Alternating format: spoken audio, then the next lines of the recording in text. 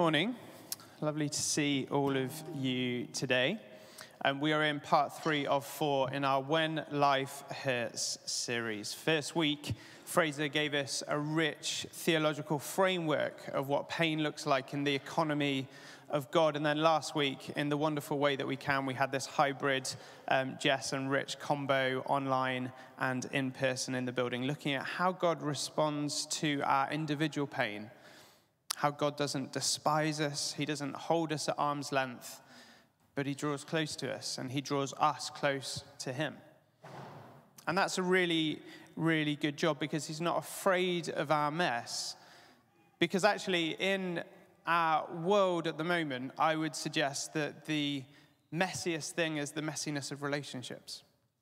Relationships that have broken down, relationships that have led to betrayal, to misunderstandings, to promises being left unfulfilled. And our interpersonal relationships, they have an impact because they're the building blocks of our society. They have an impact upon society around us. When there's broken individual relationships, it leads to broken societal relationships, and broken societies lead to broken countries, and broken countries, well, you just have to look at what's going on in Ukraine at the moment to see tension and pain and suffering and a sense of what people think is the right way of operating. But I think it all stems back to broken interpersonal relationships. And so this morning, this is going to be probably quite challenging to hear, but do stick with it. We're just going to pray as we begin, and then Brian's going to come and give us our reading from Ephesians chapter 4. But let's take a moment to pray as we start. Lord, as we think about these interpersonal relationships and dealing well in the midst of pain and suffering, Lord, would you help us? We need your help. As we think of that image, that kintsugi bowl that's fixed by the gold, we're aware that we can't fix relationships ourselves. We need your help. So our prayer is simply help this morning. Amen. Brian, would you like to come and give us our reading? Ephesians chapter 4. And Brian will tell you which verses.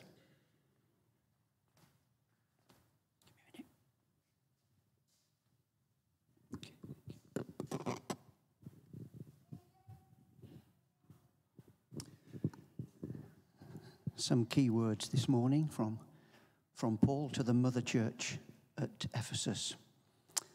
Ephesians 4 and verse 17 for those that are following. So I tell you this, and insist on it in the Lord, that you must no longer live as the Gentiles do in the futility of their thinking. They are darkened in their understanding and separated from the life of God because of the ignorance that is in them, due to the hardening of their hearts. Having lost all sensitivity, they have given themselves over to sensuality, so as to indulge in every kind of impurity, and they are full of greed. That, however, is not the way of life that you learned when you heard about Christ and were taught in him in accordance with the truth that is in Jesus. You were taught with regard to your former way of life to put off your old self, which is being corrupted by its deceitful desires, to be made new in the attitude of your minds, and to put on the new self, created to be like God in true righteousness and holiness. Therefore, each of you must put off falsehood and speak truthfully to your neighbor, for we are all members of one body. In your anger do not sin. Do not let the sun go down while you are still angry. And do not give the devil a foothold. Anyone who has been stealing must no longer, but must work doing something useful with their own hands, that they may have something to share with those in need.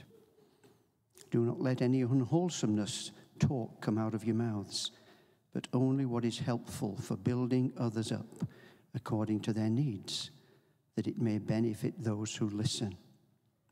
And do not grieve the Holy Spirit of God, with whom you were sealed for the day of redemption.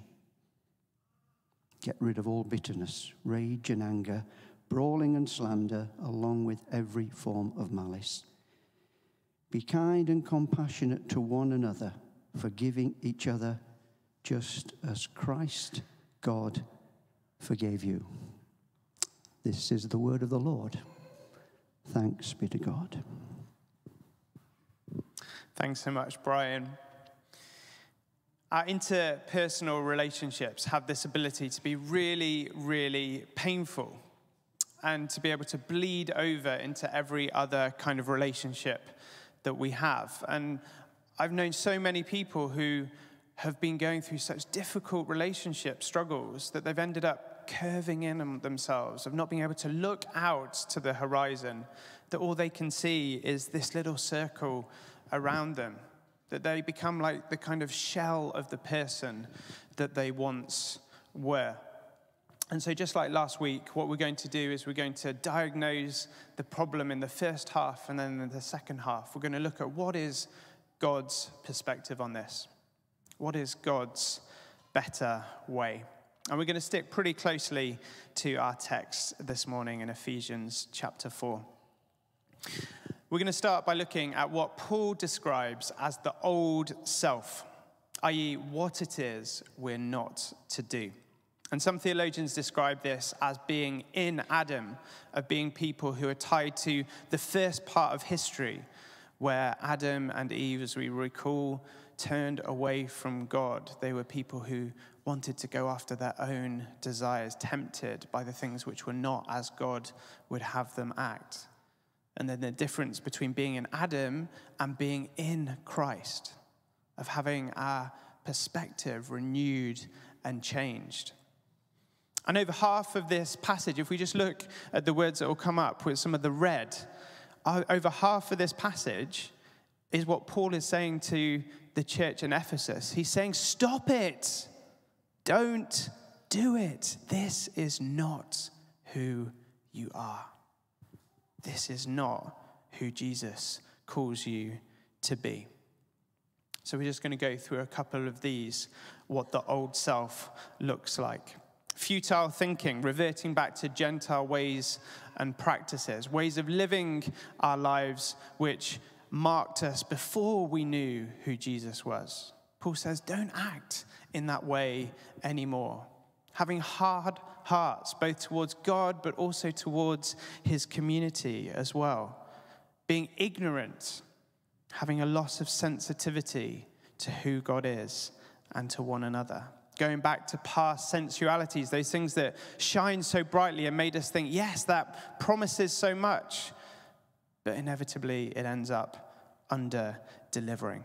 Impurity, greed, making it all about us. What will benefit me? Looking out for number one. Having deceitful desires. And the next slide, falsehood and speaking untruths, allowing our words to be loose. Sinning towards another due to holding on to anger. Getting to that point at the end of the day where you haven't reconciled with that person, thinking they need to come to me, not being the one to go to them. A continuous cycle that just goes around and around. Giving the devil a foothold. We'll come back to that in just a minute. Stealing, unwholesome talk, grieving the Holy Spirit, bitterness, rage, brawling, slander, along with every kind of malice. Just stop it. This is not who you are, Paul says to the church. Now, if you're anything like me, and I'd like to suggest you are, because we're all finite, broken, fragile people, you might look at that list and think, good golly, Miss Molly, have I got a long way to go. And it's good to recognize that, we have got a long way to go to look like Jesus. But at that point, we've then got a choice.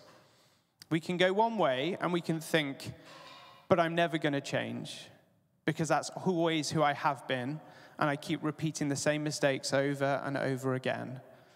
Or we can look the other way and we can say, I'm better than I was, but I know that I've got a long way to go. I'm not there yet. Help me, Jesus. To be people who are humble and vulnerable, both with God, but also with his church community as well. Where Rich and Jess launched us from last week, the pain that we feel as individuals, I think all of it impacts the way that we conduct our relationships with other people. For example, verse 18. If we feel like God has not come through for us in a certain thing, we've been praying for something for a long time and we feel like the promise has not yet come, thinking, where has God been? Has he not loved me? Has he not cared for me? And our hearts can become hardened to him. But I've seen so many people, tragically, who've been in that place and they've ended up withdrawing from community. They've stopped engaging with the church. As we've said about a month ago or so, our relationship with God always impacts on our relationship with other people. We can end up feeling like, well, if God doesn't care, then nobody else is going to care for me either. Our understanding of him becomes hardened. Our vision of him becomes foggier and foggier.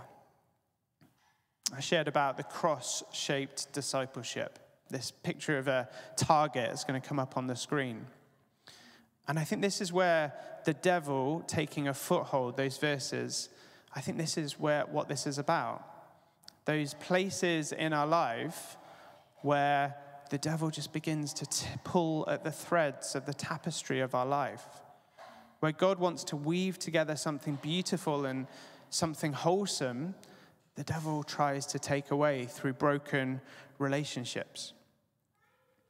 You see, when our pain is left undealt with, it seeps over into family relationships. It seeps over into spousal relationships if we're married, into work relationships, into friendships. In fact, any and every type of relationship. And I think we try to cope in a couple of different ways. These are just three that Rich and I were talking about this last week. I'm sure there are many more. The first one is that we try to displace the pain. We try to transfer it onto somebody or to something else. We turn back to habits, which we think, well, it's only going to affect me. It doesn't impact upon anybody else. But most bad habits have the ability to impact someone else. Those things that we thought maybe we'd put to bed a long time ago, they rear their ugly head once again. It's a vicious circle of us thinking, actually, I'm no better than my worst mistake. That is the thing that defines me. But that's just not true. What defines you, what defines me, what defines us is that we are children of God. Nothing more, nothing less. Everything else is secondary.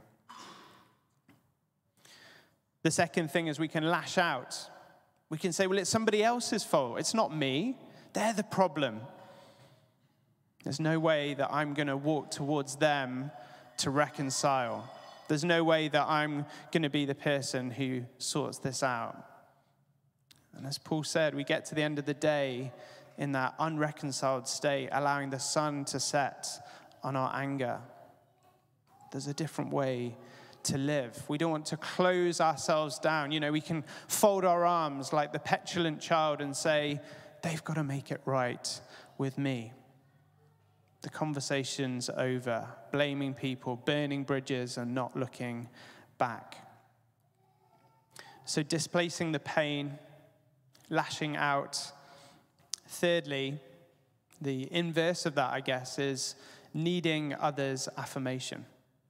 We can look at our relationships and we can make mistakes and we can go, I'm so rubbish, but please actually, would you massage my ego and tell me that I'm not so bad? It's actually a weird type of pride, actually, that is. We can shift the center of gravity to make us the very center of the universe, to become like a black hole that just sucks everybody else and every other relationship in to try and serve us. And when we look at that, that's all pretty bleak, isn't it? That's not a life of thriving. That's not a life of freedom. That's a spiral downwards and inwards. But life in Christ is upwards and outwards, towards him, towards his world, towards hope, as Jess was saying earlier. But when Paul points out all of these red verses to the Ephesians in his letter to them, he doesn't just say, you've really messed it up this time, boys. You've got it wrong. Good luck. You're on your own. He offers them a different way to live. He offers them hope in the face of futility. And it starts, I think, with this revelation of who they know Jesus to be. He reminds them of their first love. He says, this is who Jesus is. This is who he has created you to be. This is who and how he wants you to act. And that begins, I think, verse 23, with being made new in the attitude of our minds. How we engage with relationships with other people, it always begins up here in our minds. When I think back to the first time that I truly had a revelation of who Jesus was, I was about 20 years old. I was at university, and I'd been living the university experience for a couple of years, and I'd felt pretty empty, if I'm totally honest. This newfound freedom had worn thin pretty quickly. But I felt like in that moment when I came back to God, I felt like someone had switched a cog in my head, that my mind was renewed and refreshed. I was seeing the world with a different perspective, like someone had changed the television from black and white to full color. But actually, over time, with the stresses and the strains of life and relationships that are painful sometimes, the color can feel like it's slowly seeping away. We go through that sepia and then back to black and white if we're not careful. So what Paul says is, be renewed in your mind and go on being renewed over and over again. It's like when I used to play on my Sega Mega Drive when I was 8 years old. So we're talking 25 years ago, okay? I had Italia 90, which was the football game to have at the time. Okay, here's the footage. And as every young boy has the dream, I was trying to get England through the World Cup stages all the way to the final. Never won the final, mostly because the time that I did get there, my mum actually turned it off at the wall because I know, painful. See, we're talking about painful relationships. No, I forgave her. I think, but to be fair to her, she told me, you've got 10 more minutes, and this was half an hour later. So I'm learning that one with our little boy at the moment. Anyway, that's an aside. I used to play FIFA, no, not FIFA. This was Italia 90. And at the time, I thought this game was the best thing ever. But actually, over time, as the graphics and the sort of gameplay got better, I realized that what football games could look like was this. This is FIFA 22. Okay, I've never played FIFA 22. I don't have time for football games anymore. But there's quite a marked difference. Go back to Italia 90. Italia 90, FIFA 22. I was viewing the world in a kind of an Italia 90 kind of a way.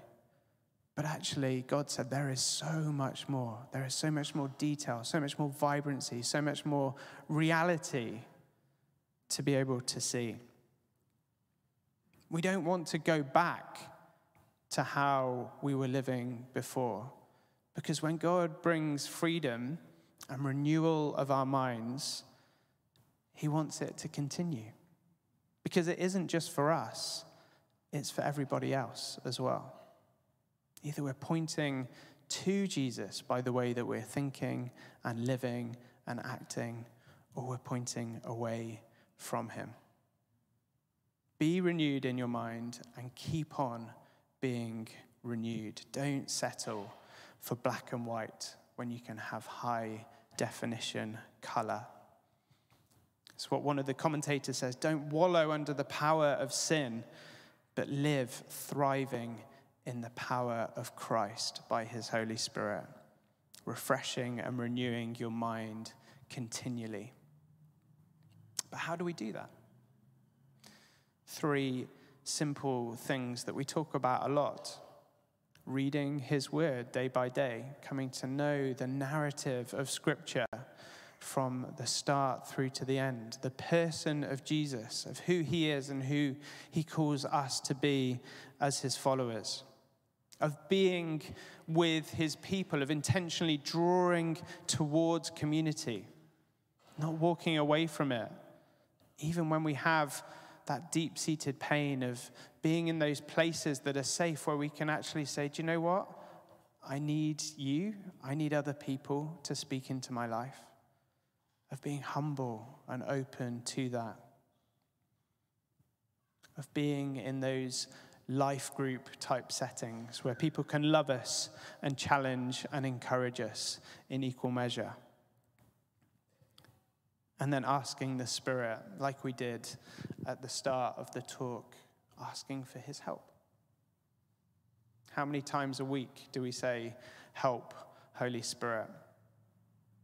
Inversely, I think we might think the more we have to ask the Spirit for his help might be a bad thing. But I'd suggest it's a really good thing. Day by day, are we trying to live our lives with our own abilities and know-how? Or are we depending on God and his perspective? And I think when our minds are renewed and refreshed day by day, it allows us to go from being people who just react to situations to being people who respond. You know, a reaction is marked by a kind of knee-jerk, subconscious thrashing out, whereas a response is something where we've taken a moment to think it through and to go, how can I use my words well? How can I act in a way that will be helpful and honoring and good? You know, when you have to call the emergency services, they're not first reactors who come to the scene. They're first responders. The church is called to be the first responders in a world that is broken and hurting, to point towards Jesus, to be in the messiness and the brokenness of broken relationships. Verse 24.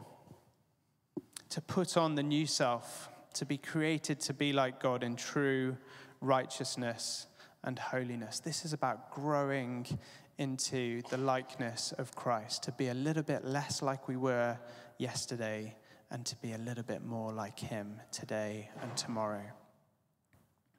A few other things that Paul says to the church: put off falsehood, tell the truth. How often do we convince ourselves that white lies are just little white lies? They have no meaning.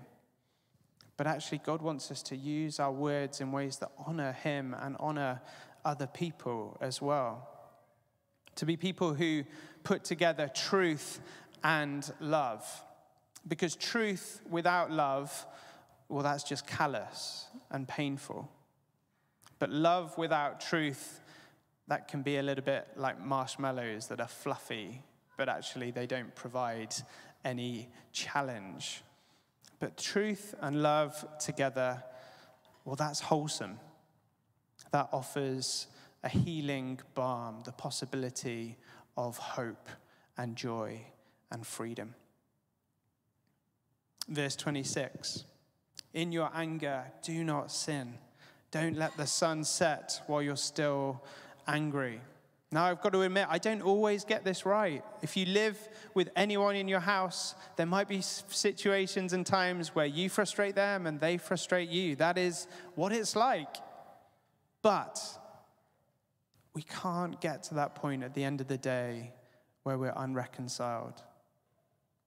The whole of the gospel is about reconciliation. God restoring humanity, creation to himself.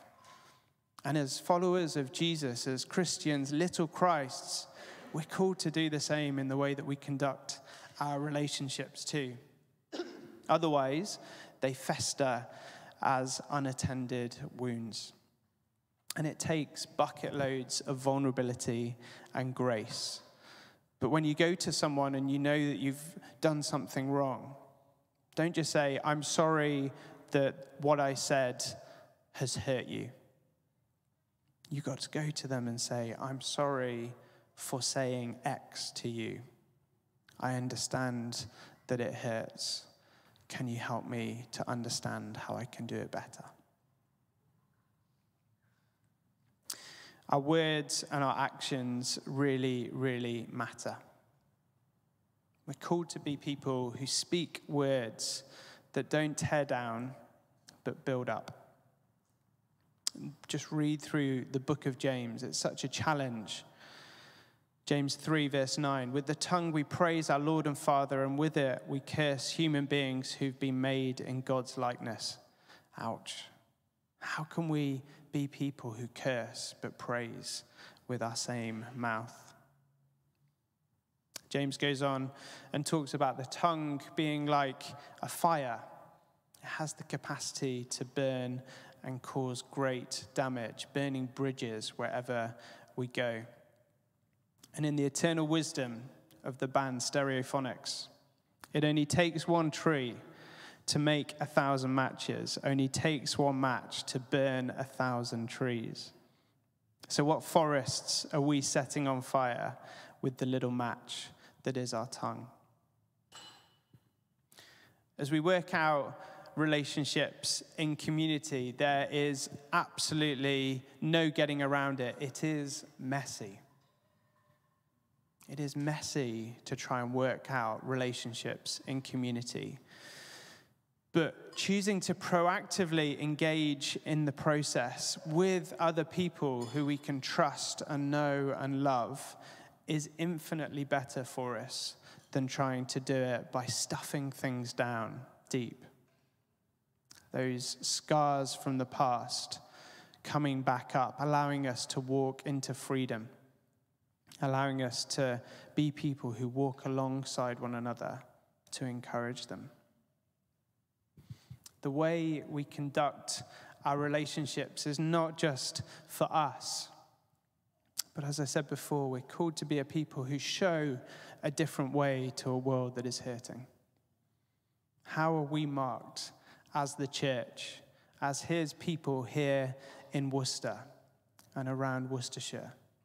How do we live differently so that people can know that there is hope to be found in the person of Jesus?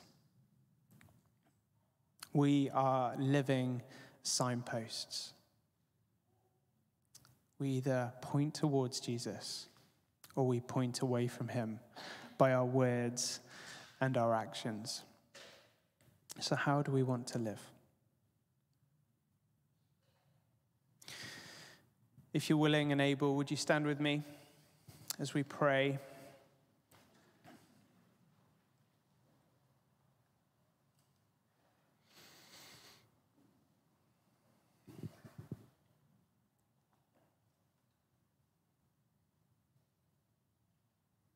You might be in a place where the reality of broken relationships is very apparent right now. It might be things from your past that feel like they've been unreconciled. There might be someone who you think, actually, yeah, I really need to sort that out with them. Or it might still feel too raw and messy. And God is okay with all of that. God works with us exactly where we're at. But this morning, what we need is his help. However this situation appears to us, our prayer is help. So as we wait on God for a moment, maybe under your breath, in the silence of your heart, bring to mind whatever it is, whoever it is,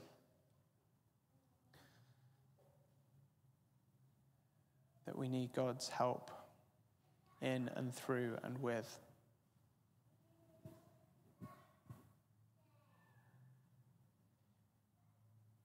We're not called to fix our own lives.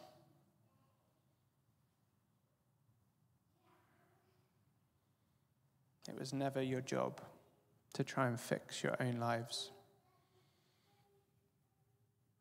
or to fix somebody else's.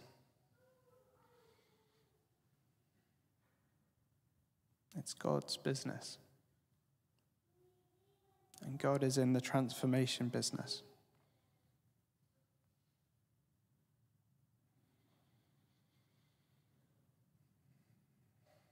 So this morning, Holy Spirit,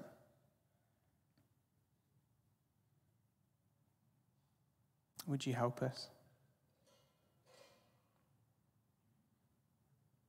Would you help us in those raw places?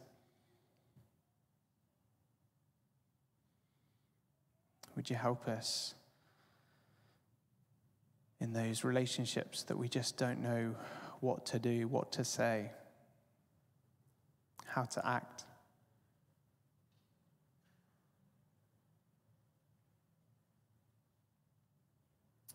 Would you help us to be people who reflect to your world, to your creation, those who want to bring hope? Hope that is not found in self-help guides, but is found in you, in the person and the works of Jesus Christ, the one who turns all things upside down and inside out.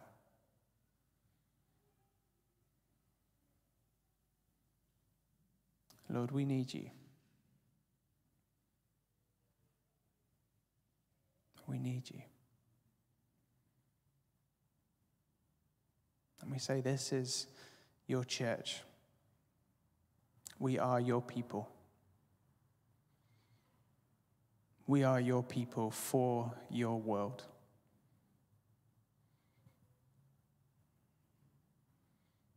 Lord, empower us, forgive us, and set us free. And as we sing your praises, may we know your power in our lives. And we pray these things in the name of Jesus, our good, good Savior. Amen.